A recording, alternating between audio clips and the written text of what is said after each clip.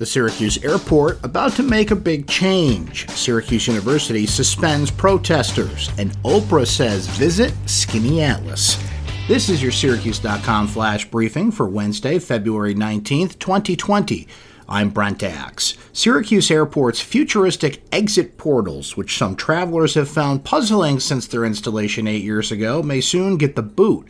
Officials at Syracuse's Hancock International Airport are looking at replacing the round glass tubes with a system of sensors that will allow passengers to exit the airport's gate areas without allowing people who have not passed through a security checkpoint to enter.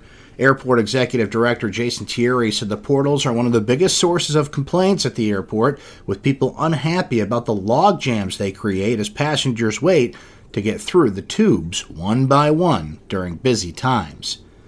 Syracuse University has suspended about 30 student protesters who continued to occupy an administrative building after hours. Organizers from the group Not Again SU were issued suspension letters after a tense evening that was widely broadcast on social media and in student media outlets.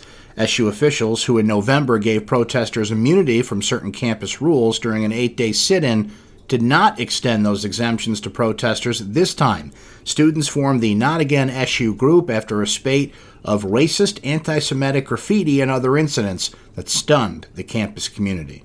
Oprah Magazine has dubbed the village of Skinny Atlas the top small place to visit in the United States. The village topped Oprah Magazine's list of 60 unheard of towns readers should visit across the country. The magazine noted Skinny Atlas Lake and the Waterloo Premium Outlets, about an hour away, as part of the village's draw. Skinny Atlas is one of 2 upstate New York communities on the list. The magazine recognized Corning in the southern tier at number 26. That's your Syracuse.com flash briefing for Wednesday, February 19th, 2020. I'm Brent Axe. Have a great day, everyone.